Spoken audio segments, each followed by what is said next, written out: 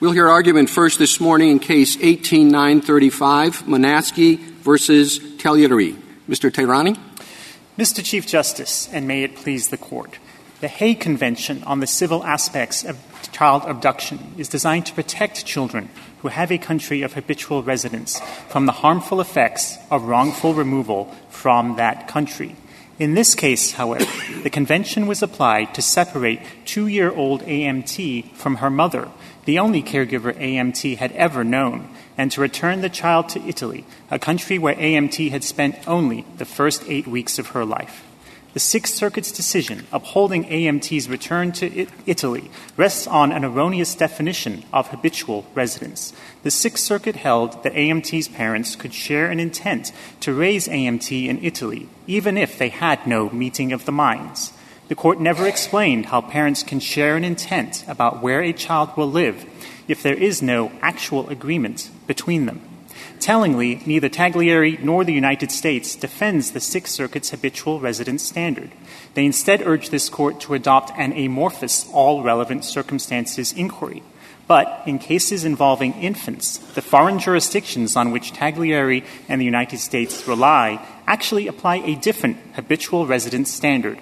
That standard focuses on the primary caregiver's connections to the country of removal, a far more appropriate inquiry. Ultimately, however, under any of the competing definitions of habitual residence and standards of review, the outcome of this case is the same. 8-week-old AMT was not habitually resident in Italy. Indeed, the district court's unchallenged finding that Monaskey intended to return to the United States with AMT as soon as possible is virtually dispositive.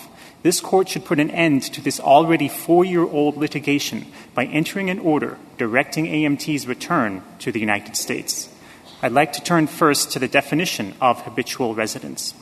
The Sixth Circuit applied a shared parental intent standard in name only because it held that AMT's parents could share an intent for her to live in Italy, even if they had no meeting of the minds or actual agreement on that issue. Mr. Tehrani, a problem with your position, I take it your view is this child taken to the United States at 8 weeks old has no habitual residence. That is our position, Your Honor. And if that's so, then there are many children who would not be covered by the convention. The whole idea of the convention was to stop unilateral decisions to move a child. And you would be taking out of the convention's coverage cases of very young children. With respect, I disagree with the proposition that our approach would lead to a large number of children who do not have a country of habitual residence. First of all, we're talking in this case only about infants. Older children are evaluated under a different standard and in all likelihood based on their connections, their acclimatization to the country in which they reside, they would have a country of habitual residence. Even with respect to infants, we're dealing here with the unusual case where the breakdown of the parties' relationship was simultaneous with Monaskey's pregnancy and the birth of the child. In any case where the breakdown of the relationship occurs later in time, in all likelihood there will be an agreement between the parents as to where the child will live for at least the foreseeable future. But from the standpoint of the objectives of the Hague Convention, there's nothing wrong with recognizing that a subset of children will have no country of habitual residence. The problem with the standard that says if the parents have to have an agreement, in many of these cases the relationship between the parents is so acrimonious that the likelihood of an actual agreement is slim to none. That would only be the case, Your Honor, if the acrimony was simultaneous with the pregnancy and birth. In other cases involving infants, the breakdown of the relationship may occur later in time. And if there was a meeting of the minds after the child's birth, that would be controlling. A single parent could not unilaterally disavow that agreement. But so you think this agreement is irrevocable? If there's I doubt that there are going to be very many cases where there's a written agreement. So you think that if at the beginning, at the time of the child's birth, there's a tacit agreement between the parents, that's irrevocable. And then if the relationship breaks down over a period of time where you might otherwise infer that there is no longer any agreement, that would not count.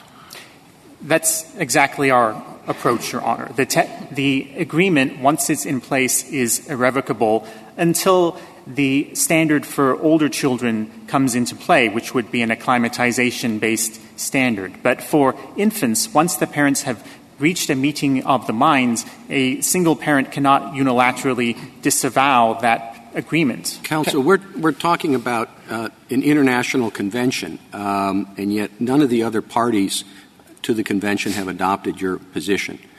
The courts of Canada, the UK, the EU, Australia, and others have in fact rejected it. We have said one of the important guiding principles when interpreting the convention is what the other countries do. Why should we depart from that guideline here? Your Honor, every circuit that has addressed this issue applies some version of the shared parental intent standard to infants. Some circuits apply the additional actual agreement requirement that we're urging this Court to adopt. But every circuit applies some version of shared parental intent. But you don't dispute the fact that no other country, no other signatory to the convention has adopted your position. I don't dispute that, Your Honor. But to the extent that this Court is inclined to follow the approach of foreign jurisdictions, then the relevant test here is not the all relevant circumstances test advocated by Taglieri and the United States. It's the primary caregiver-focused standard that the relevant foreign jurisdictions actually apply in cases involving infants. And that's the EU Court of Justice in the Mercredi decision. It's the UK Supreme Court in the A versus A decision. It's the Australian High Court in the LK decision. All of those courts have recognized that in cases involving infants, it's the primary caregiver's connections to the country of removal that determine whether the infant has a country of habitual residence. Get that out of Chief Justice Hale's opinion, and it seems to me that she made a huge point that this is family law. You know, families differ. There are vast differences. And don't treat these words habitual residence as if it's like a black letter tax code.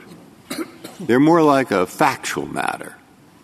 And let the judge who's closest to it, even though he's not a family court judge, unfortunately, it's a federal system because it's a treaty.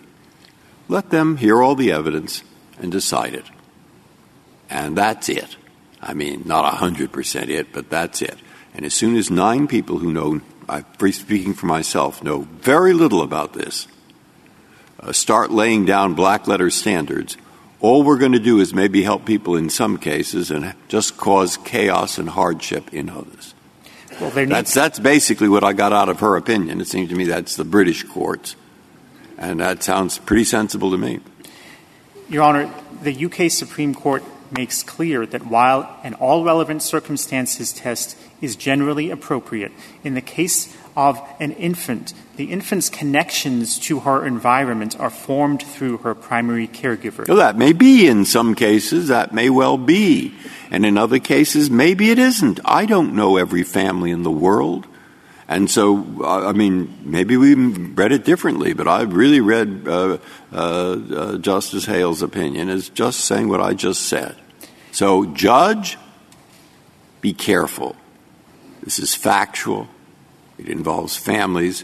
Don't adopt a standard. Just let them apply these words. Now, where is that? Where did I get it wrong? Your Honor, the UK Supreme Court follows the approach of the European Union Court of Justice in the Mercredi decision. And Mercredi makes very clear that in cases involving infants, a primary caregiver-focused approach is the test that should be applied. But under any of the competing tests that we're discussing here today, the outcome is the same on these facts. Can I ask you a question about your position that somewhat puzzles me? You think that in this case the dispositive question is whether there was an agreement between the parents. Am I right? Yes, Your Honor. And then you say that there should be review de novo.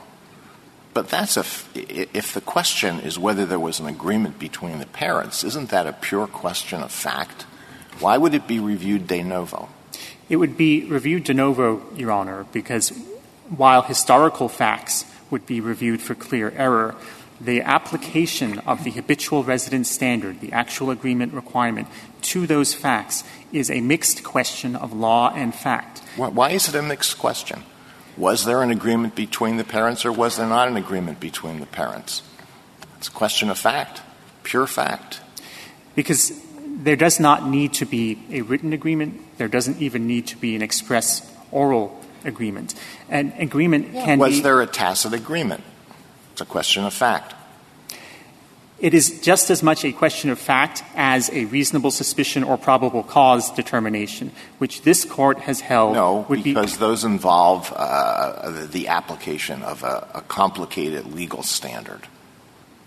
Your Honor, the fact that we're here today would suggest that the habitual residence standard is less than straightforward. Lower courts are in need of guidance from appellate courts setting forth clear legal principles about how to make a habitual residence determination, just as lower courts need guidance about how to ascertain the existence of reasonable suspicion and probable cause.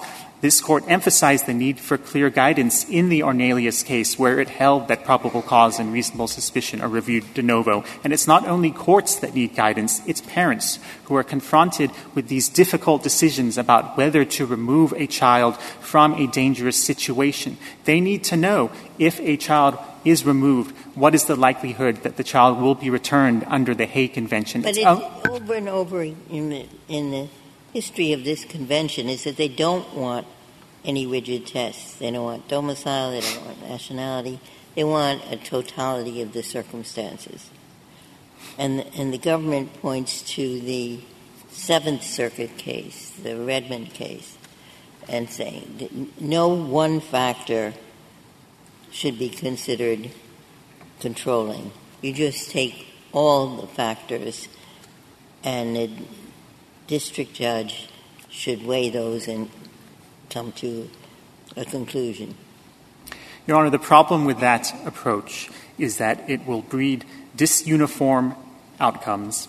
It will prolong Hague Convention litigation. It will undermine the deterrent effect of the Hague Convention by undermining the clear rules that would otherwise apply in this setting. But to the extent that this Court is inclined to look at the approach of foreign courts, we would urge the Court to adopt a primary caregiver-focused standard.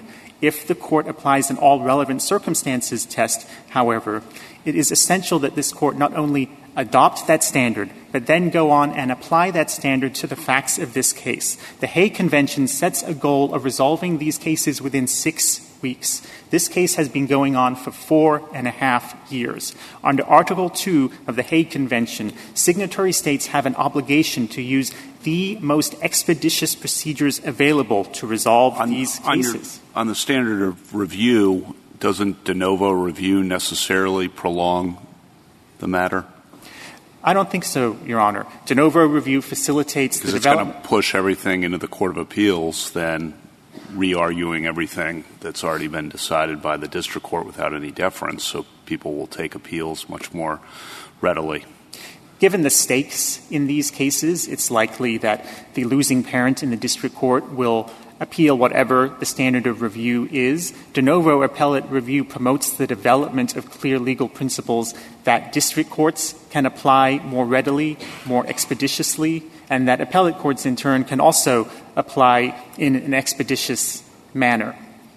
If this Court adopts an all-relevant circumstances test, then it would be displacing the shared parental intent standard that every circuit applies, which is why it is of overriding importance that this Court... Every circuit, not the Seventh Circuit.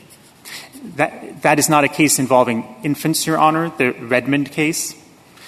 Every circuit that looks at the habitual residence of an infant applies a test that looks to shared parental intent. Some circuits also look at actual agreement as part of that shared parental intent inquiry. The need for guidance from this Court is of surpassing importance because this Court would be adopting for the first time an all-relevant circumstances test that no lower court currently applies in a case involving infants. In order to live up to the United States' obligation to use the most expeditious procedures available to resolve these cases, this Court should not only adopt a standard of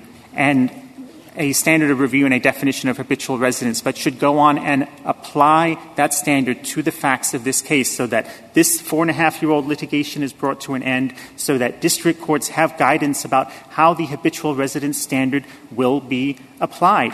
On the facts of this case— How will it be brought to an end? The child is now in Italy, and no doubt the Italian courts would weigh in. So this determination of habitual residence is not going to settle where this child, the custody of this child.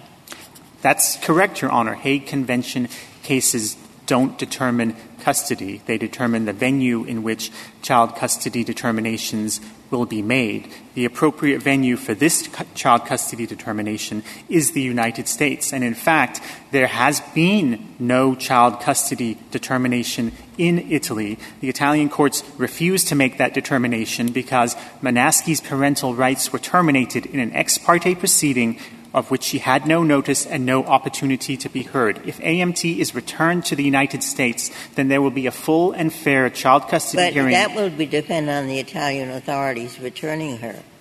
And given the position that they've taken up till now, that seems most unlikely. Your Honor, we believe as a matter of comity that the Italian courts would return AMT and would adhere— The court that has declared her a non-parent? Your Honor— do that? As a matter of comity, we believe that the Italian courts would adhere to an order from this court directing the re-return of AMT. There is precedent for foreign courts following re-return orders. In the Larby case, which is one of the cases that this court cited in its Chafin opinion as an example of a case where a district court issued a re-return order, the case went all the way up to the UK Supreme Court as to whether to adhere to that re-return order, and the UK Supreme Court ordered the child returned to the United States. There hasn't been any case where we're talking about a time in the other country as long as this. This would be the longest period of time in which any re-return order has been entered, wouldn't it? I don't know if it is the longest period of time, to the extent that Taglieri has concerns about the propriety of re-return. Those are issues that he could raise before an Italian court when we move to enforce the re-return order. But in the absence— Which would just delay the proceedings that have already been delayed far longer than the convention contemplated. But, Your Honor, in the absence of a re-return order, the grave error committed by the lower courts will remain unremedied. As this court held in the Chafin case, a re-return order is typical appellate relief. But I'm not interested, hypothetically, oddly enough, in the law. Suppose I were interested in how do we get to what's in the best interest of the child. Look at it from that point of view. What do we do? And I also think judges, particularly federal judges, don't know much about this. So in Italy, is there a family court? Or what do I do? I don't know. This is a genuinely open question. I don't know what to do if my object is to try to secure the best interest of the child. And you're familiar with this case? You tell me. Your Honor, the best interest of the child would be furthered by returning AMT to the United States so that there can be a full and fair child custody hearing at which a state court judge, steeped in family law issues, can make a determination about who should have custody and what is, in fact, in AMT's best interest. But in the absence of a re-return order, I'm sorry. I thought that there was a special order of the Italian court giving the mother some visitation rights, albeit limited. It's not clear to me that you're representing to me that there is no method or manner for her to go back to the Italian court and reopen or revisit the custody issue? I'm not representing that there is no procedural— So assuming, as I do, that there has to be something that can secure greater rights for her, why should it be here instead of there, assuming, and you don't want me to assume this, that the totality of the circumstances suggests that she has acclimated? Your Honor, I mean, after 2.5 years, even under the convention, you don't have to return a child who's been settled for a greater than 1 year. So that's correct, Your Honor. That does not bear upon the availability of the return. But I still am wondering why it is that it's the American court rather than the Italian court who should be dealing with the custody issue. Well, first of all, because Italy was not AMT's country of habitual residence. So she never should have been returned to Italy in the first place. The only way to remedy that wrong— Well, that's a really interesting question, because I'm not sure, unless we accept your premise that the mother's intent controls, but she was only here a couple of months when the father sought re-return of her. So it's hard to say she was acclimated in those couple of months either. But, Your Honor, the question is whether AMT had the type of meaningful, settled, stable existence in Italy when she was removed at 8 weeks of age to establish a habitual residence there. And how old is the child now? She is 4.5 years old, Your Honor. AMT did not have that type of existence within her fleeting 8 weeks of living in Italy.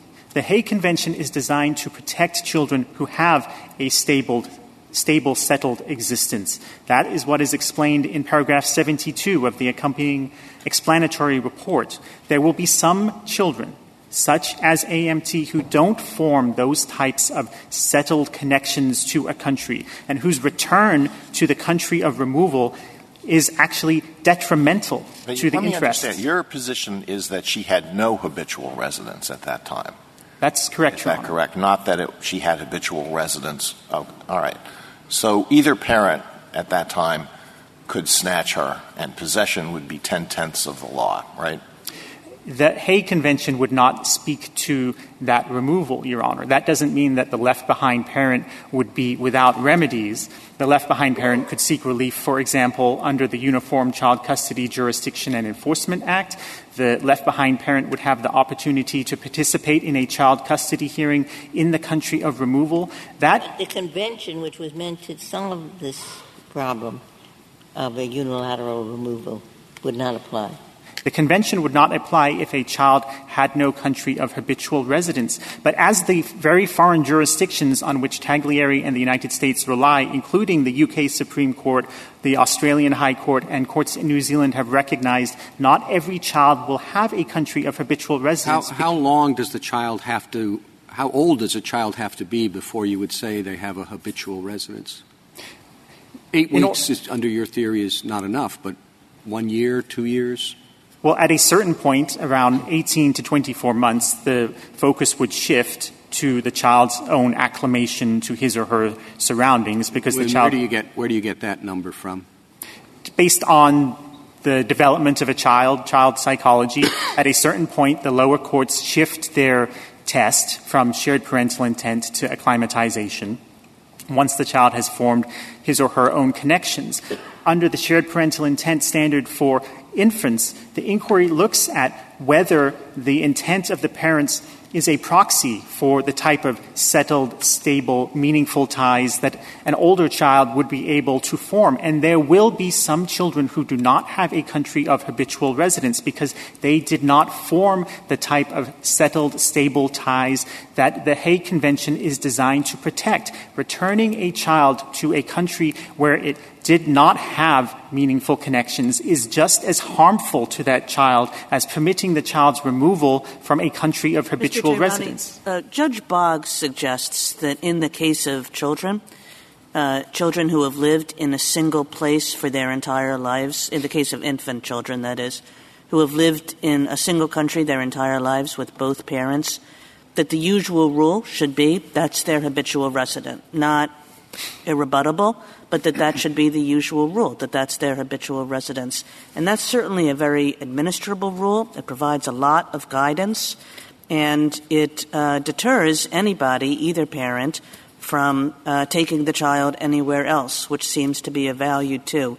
So why isn't the Judge Boggs rule the right one for infants? The problem with that approach, Your Honor, is that it conflates a child's residence with her habitual residence. If the signatories to the Hague Convention had wanted to enact an agreement that was all-encompassing, that applied to all children, they would have prohibited the removal of a child from his country of residence without the approval of both parents. What they instead did was enact a more targeted provision that prevents the wrongful removal of a child from his country of habitual residence, because the signatories recognize that removing a child from a country of habitual residence where the child has meaningful ties, has a stable existence, would be harmful to the child. But they also recognize that returning a child to a country where it lacks those ties, it lacks those connections, would be just as harmful to the child's interests. That is the fundamental problem with the one-country rule advocated by the panel in the Sixth Circuit. But whatever the test is that this Court adopts, the outcome is the same. The facts are overwhelming here that as a result of the physical and sexual abuse to which Manaske was subject, she formed the intent during her pregnancy to return to the United States with her child as soon as possible. That's what the district court found at Pet App 94A, that Manaske intended to return to the United States with AMT as soon as possible, and that's what she did. The day that AMT's U.S. passport arrived, Manaske left and returned to the United States, fled from the dangerous situation in which she found herself. The signatories to the Hague Convention would never have intended to prevent a mother from removing her child from those dangerous circumstances. Why? That's a question I have here. Of course there's child abuse or spousal abuse raised throughout this, which is a serious problem. So why is this case not involve Article 13, where you don't return a child if there is a grave risk that his or her return would expose the child to physical or psychological harm or otherwise place the child in an intolerable situation? That provision would seem designed for the problem of spousal abuse. Why isn't it here? Justice, may I answer the question? Your Honor, we did urge the district court to apply the exception for grave risk of harm to AMT. Unfortunately, lower courts have construed that exception narrowly. And in this case, even though the district court credited Manaske's allegations about the extensive physical and sexual abuse to which she was subjected, the court concluded that that abuse directed to Manaske was not sufficient to create a grave risk of harm to AMT. Thank you, counsel.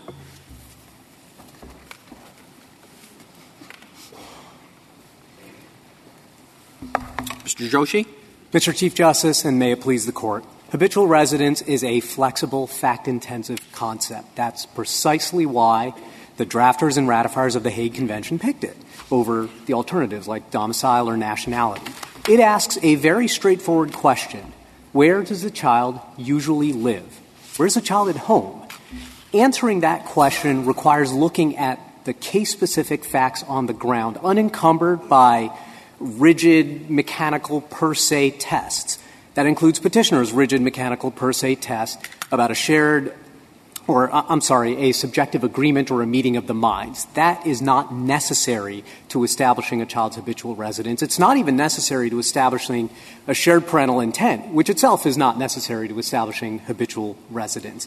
And that test applies equally to infants and to older children. Nothing in the Convention's text or structure suggests that habitual residence carries a different definition depending on the age of the child. So that takes care of one question presented. On the other one, because determining habitual residence is primarily a factual inquiry and involves factual work, this Court's framework in U.S. Bank or Lakeridge applies, and there's no reason to deviate from that rule. In fact, that rule would also provide, we believe, the most consistent results, including consistency of outcome, as petitioner asks for, because the best way to be consistent is to be right, and the best way to be right on a fact-intensive question is to trust the district judge. Well, this is what puzzles me about your position, which does seem to reflect the decisions of foreign courts, and maybe something has just been lost in translation. But it's fine to say, take everything into account and be flexible. But that's not very helpful unless one knows the question to be answered after taking everything into account and being flexible. And so the critical point is what is meant by habitual residence. Now, you said it's where the child usually lives. If that's the test that Judge Boggs had, I understand it. But if it's something more than that, then I really don't know what habitual residence means.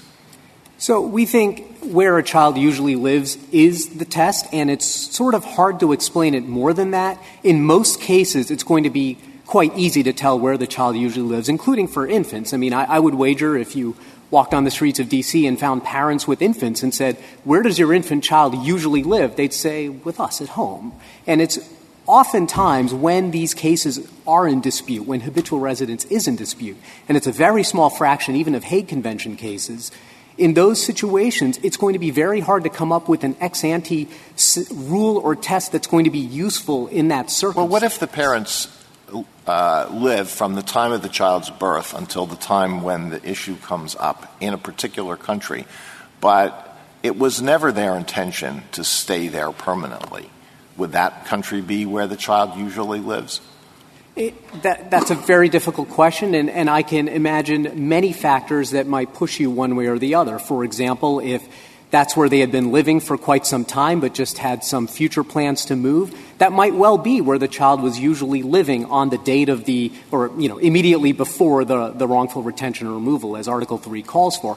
On the other hand, if you're telling me that, in fact, they have a permanent residence in another country and they were in the country of birth just on vacation and she went into early labor and the child was born there, but all their connections are back in the other country, it might be a much more difficult question. The point is, where habitual residence is disputed in those small fraction of cases, there's very little ex-ante guidance that's going to be useful, except to say the question is, where does the child usually live? Or if it helps to think of it this way, where is the child at home? Well, that's kind of a meaningless concept, where the child usually lives, if you're talking about somebody who's 8 weeks old.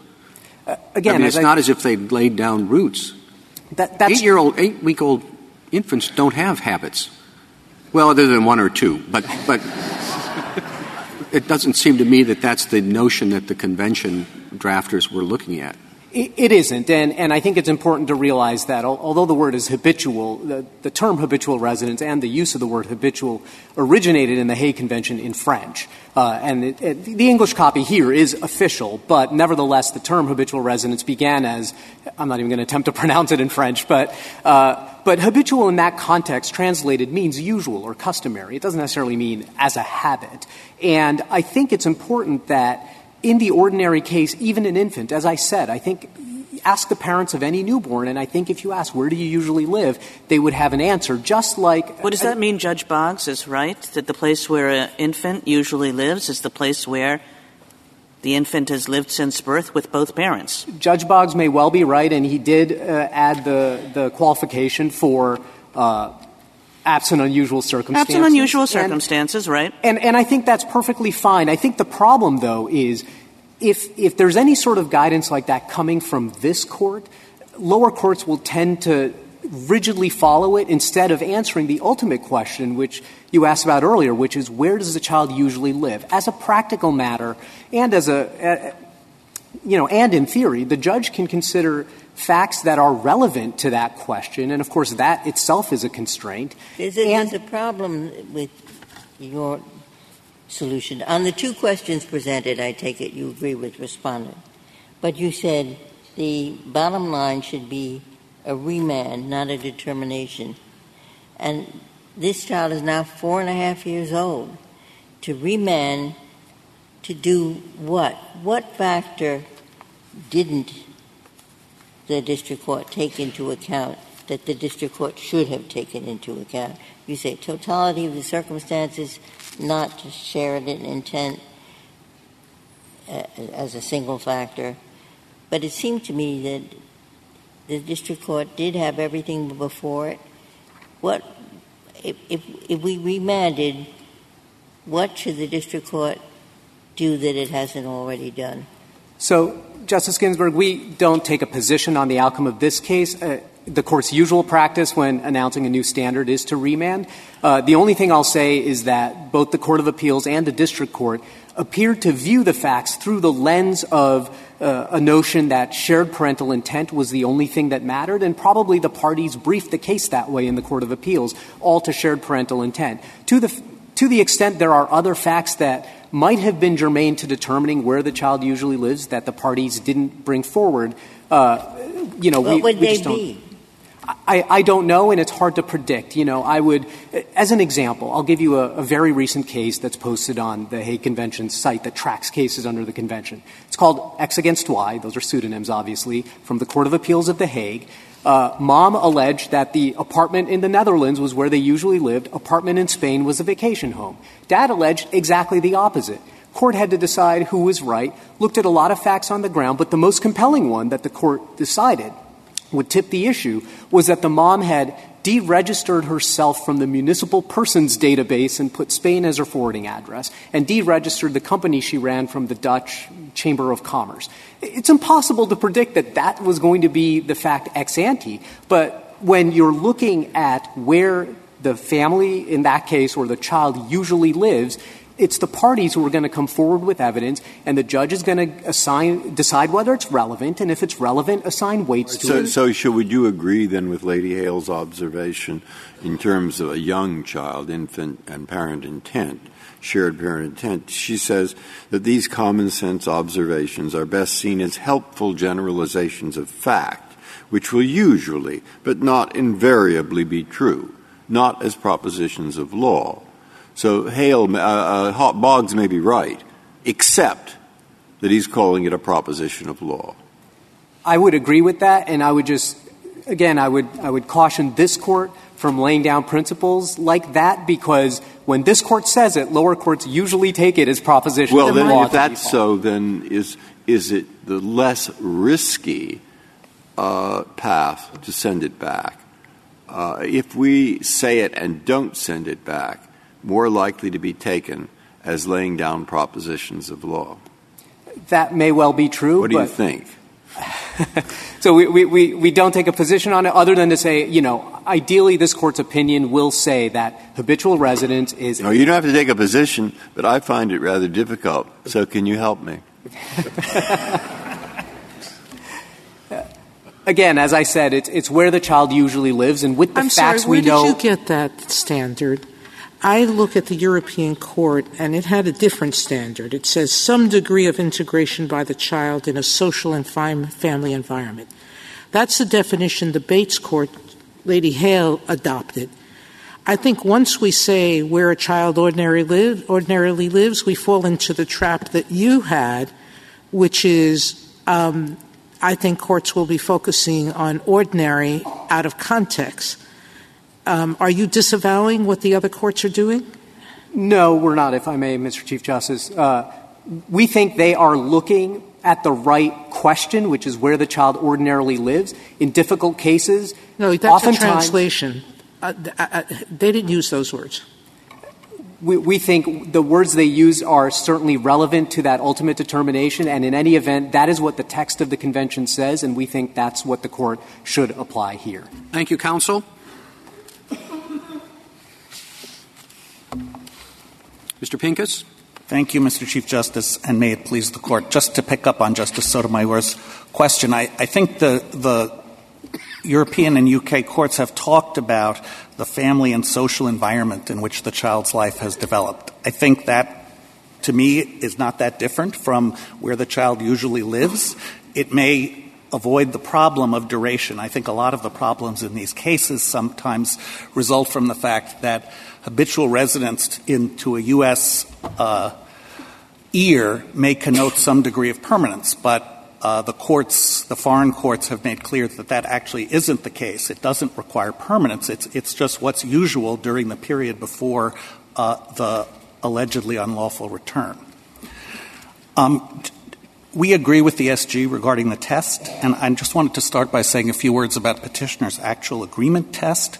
As Justice Ginsburg pointed out, it would largely eliminate the Convention's protection for very young children because they would have no habitual residence. And because one of the spouses in the cases where there is marital discord during the pregnancy and the birth could simply say, I withhold agreement on where the child should live, and that would mean there was no habitual residence as long as there was no agreement. That's obviously a significant gap. Petitioner cites some cases saying that a child may not have a habitual residence, but I think it's important to point out that those statements were made in a very different context, which is actually the one presented in the very large majority of decided Convention cases. And that's the situation where the child and the parents live together in country A. Then the child moves to country B with one or both parents. It could be a temporary stay with grandparents, could be for a job. And then the parent who is with the child in country B says, I'm not sending the child back.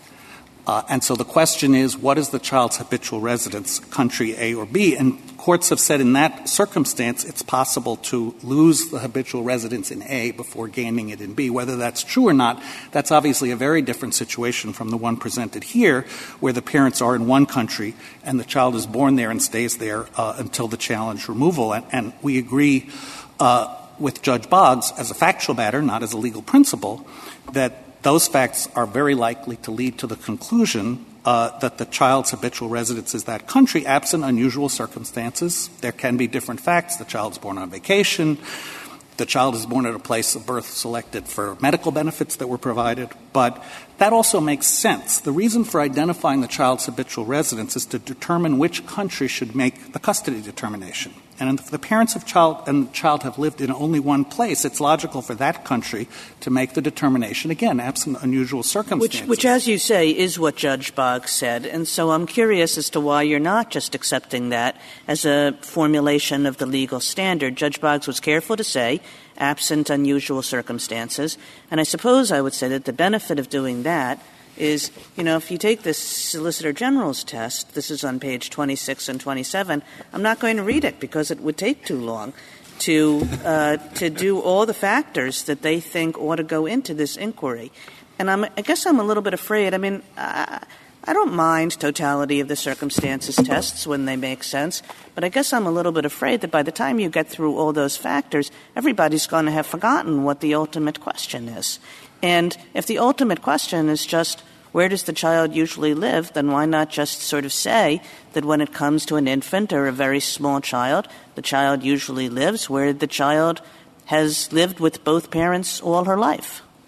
Well, I don't want to resist a rule that would be beneficial to my client, but I guess I will say that the courts, especially in the UK, have had a lot of experience with subsidiary legal principles like that being developed, and I think the result, and I think Chief Justice Hale mentions this as one decision, is that they do get too much credence in how lower courts approach the case. And so I think the danger of adopting subsidiary legal rules is that they will end up being applied, as the Solicitor General said, in a broader context than they should be. Wouldn't all the work be done on absent unusual circumstances, though? And so you would still have the out, as Justice Kagan points out, for people to argue that it's... I think so, and I'm not sure, Justice Kavanaugh, that there's much difference between saying that as a legal principle or framing it the way Justice Breyer did, which is when the facts are that the child has lived in one country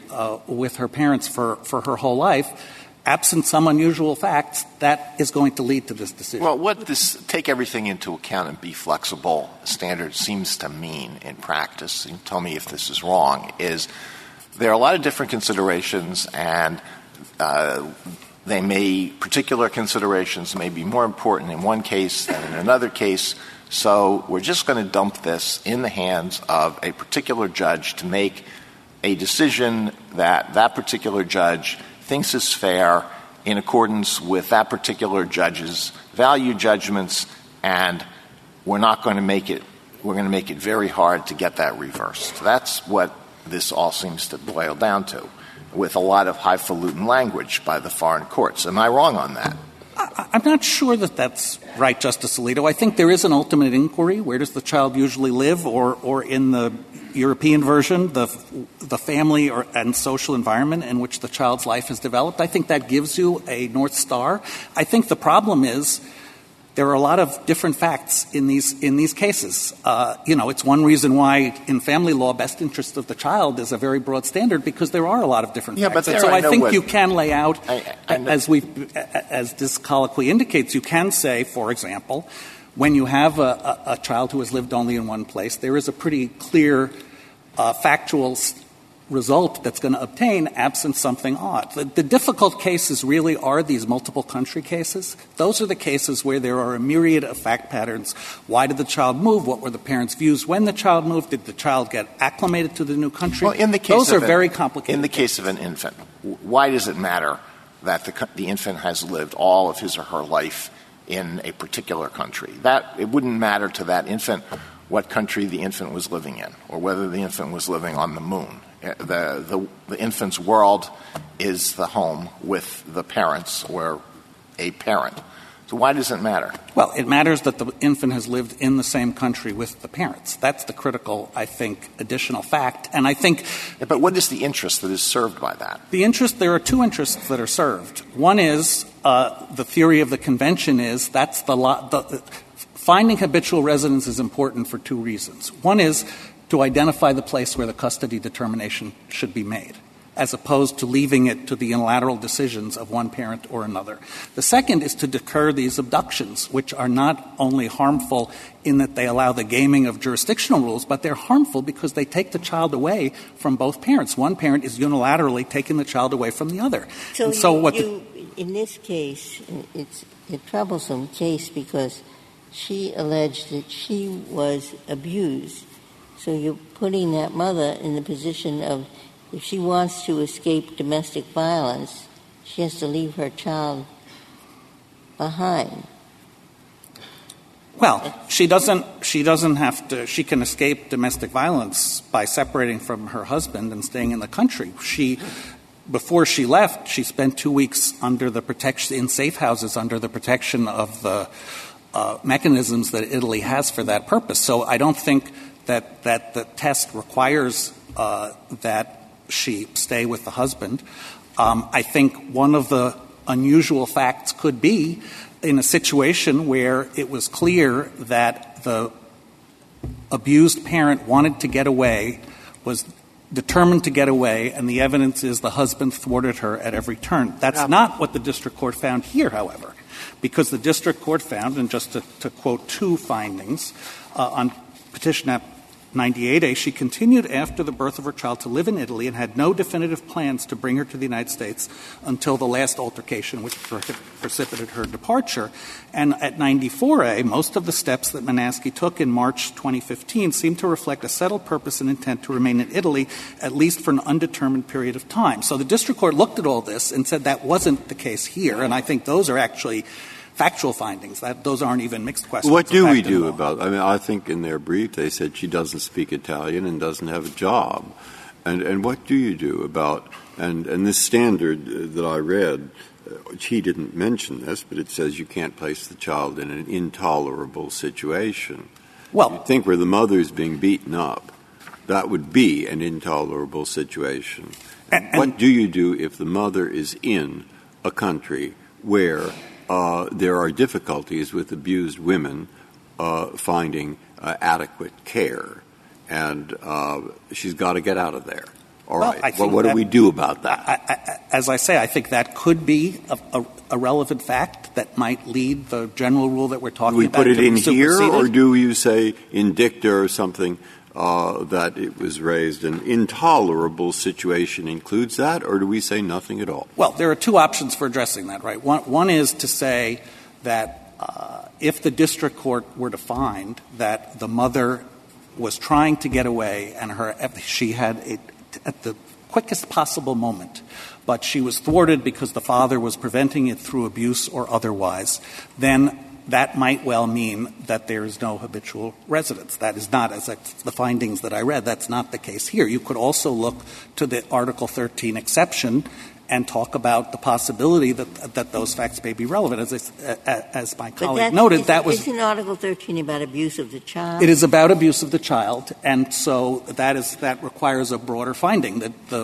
So it may be that the first approach is a better one. Let me ask you a question about the difference between you and the government. You, I thought, urged that shared parental intent is relevant but not dispositive, one factor among others to be weighed. But if that is the case, doesn't that suggest the government's position a remand, because at least the majority of the Sixth Circuit seems to focus on this shared parental intent? Well, let me answer that in two ways, if I may, Justice Ginsburg. First of all, I think it's important to unpack the phrase shared parental intent. I think the way the lower courts, as we discuss in our brief, the way the lower courts in the United States have applied that is, what's the intent of each parent? That can be proven by words, deeds, objectively. What is the parent's intent with respect to the location of the child? There's perhaps one case in which a federal court of appeals indicated that a meeting of the minds might be necessary, and even that court relied on an alternative ground. So I think the question is the intent of the parents with respect to where the child lives relevant? I think yes. It can be proved they don't have to have jointly agreed. They can each have the same intent. In terms of this case, I think if we prevail on the legal issues, then that issue is determined because there's no clear error in the district court's determination. So the question would be, are there other facts that would be cognizable under the habitual resident standard that the lower courts didn't address? And our submission is those other facts are all facts that weigh in favor of Italy, because they're principally the fact that the child has been located in Italy for her whole life before she was removed. And that's not something that was relevant necessarily to intent, but that's clearly a highly important fact that she was there with both parents. And so we don't see any other facts that can be adduced in this record. 4-day trial was quite comprehensive. We don't see any other facts that could be relevant to that would require or even permit a different determination on the habitual residency determination, which is why we think a remand isn't necessary. When you, and to the extent you know it, the SG, talk about totality of the circumstances, for older children, does that mean rejecting the view of most of the circuit courts that the key thing is acclimatization? No, I think acclimatization as children get older it can be highly relevant, and the courts that have adopted this test, the foreign courts, have said that. I think the problem... Well, but I think most courts have done more than just say that's highly relevant. Most courts have said that's the question that we're trying to answer. And that provides a kind of anchoring mechanism for courts, right? Okay, now I understand what the question is. It's a kind of embeddedness in a particular country's life. So, but if it's just like one thing that gets thrown in along with everything else, that seems sort of different to me. I think the problem is there's no bright line between when you might think the young child standard applies and when you might think acclimatization becomes relevant. There probably are crossing lines. At one point, it's really about the young child and is he or she with her parents. And then at some point later, when the kids are 15 years old, it may be much more about them than about parental intent. I think most courts have been reluctant to say the parent's intent becomes irrelevant. I think the courts generally say acclimatization becomes much more relevant. So I wish I could help you with saying that there's a dividing line there. Isn't that what the European court said with respect to infants? It didn't say that you put parental intent or agreement as being the most important. It used the word just an important factor, I think, with their language. That's exactly right, Your Honor. So how do I discern that the mother's intent was to stay in Italy, or that the child had acclimated to Italy or integrated into Italy, when the child was during those 8 weeks, she was moved from one spot to another? She didn't live consistently with the father. Well, they she were moved separate. between two places. Between two places, but the father wasn't in the first place. Then the mother went for a couple of weeks with the father and then brought her back into the shelter. The mother, I think, had some fairly potent evidence that she was making plans to leave Italy. Everything about the entire situation surrounding this child was simply up in the air. Well, I think why couldn't a court reasonably conclude that no settled place, ordinary place had yet been formed for this child? That's a possibility we haven't talked about, but I have to presume that if we tell a court that it's the totality of the circumstances, that it is in fact one of the options it has.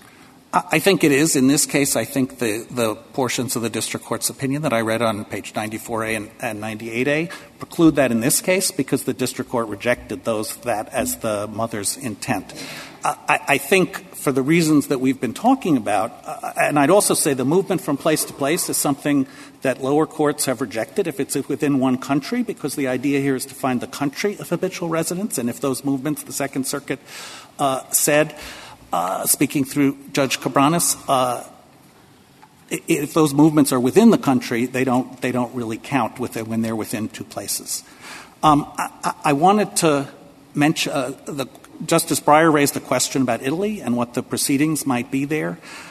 There is a proceeding in Italy, a custody proceeding, that a petitioner actually this past October has filed a custody petition. She filed some prior petitions. They were rejected on jurisdictional grounds. As I understand it, this petition is in the right Italian court and raises the custody question. But what about this ex parte declaration depriving her of her parental rights? That's still standing. I think that's one of the issues that will be adjudicated in this Italian proceeding. And as Justice Sotomayor pointed out, the current status is that the legal custody of the child is with the Italian authorities. The father has generally physical custody. The mother has visitation rights. There are periodic reports being filed by the Italian Social Services Authority about what's going on. So the Italian authorities are pretty seized of this matter. So just to return to the question of the remand, I think our view is, for the reasons I was discussing, that the district court's findings really deal with the intent issue, his factual findings, putting aside his ultimate determination on habitual residence.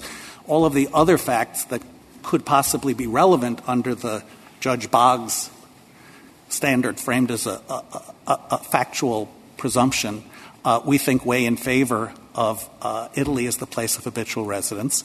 And we agree that it would be great to cut off these proceedings. Tomorrow will be the 3-year anniversary of AMT being returned to Italy. And it would certainly be good for this uncertainty to be lifted so that she could then, the Italian authorities could proceed with the custody determination without this issue being raised. And I do think, as several members of the Court said, that there would be significant problems with the issuance of a re-return order, both in terms of a U.S. court's ability to issue such an order given the equitable considerations and also the extent to which such an order would be accepted by the Italian authorities. Unless the Court has any further questions. Thank you. Thank you, counsel. 2 minutes, Mr. Tehrani. Thank you. 3 points, Your Honor. With respect to the standard applied by foreign courts to cases involving infants, I would point the Court to paragraph 55 in the European Union Court of Justice's decision in the Mercredi case. The Court there stated that an infant necessarily shares the social and family environment of the circle of people on whom he or she is dependent. Consequently, where the infant is in fact looked after by her mother, it is necessary to assess the mother's integration in her family and social environment. That is the standard that Lady Hale adopted in the A versus A case at paragraph 54 sub 6. Applying that standard in this case leads to one clear, inexorable conclusion that Monaschi was not integrated into a family and social environment in Italy, and therefore AMT did not have a habitual residence in Italy. This Court need look no further than the party stipulation at JA 28 and JA 29 that as early as August of 2014, Monaschi was already laying the groundwork for her return to the United States by looking for U.S. health care and child care options, U.S. employment, and U.S. divorce lawyers. This Court need look no further than JA 200 and JA 217, which are emails between the parties sent in the critical days preceding and following AMT's birth, where Monaschi reiterated her intent to return to the United States and to divorce Taglieri. And this Court need look no further than Pet App 94A, where the district court found that Monaschi intended to return to the United States with AMT as soon as possible. That's precisely what she did. The day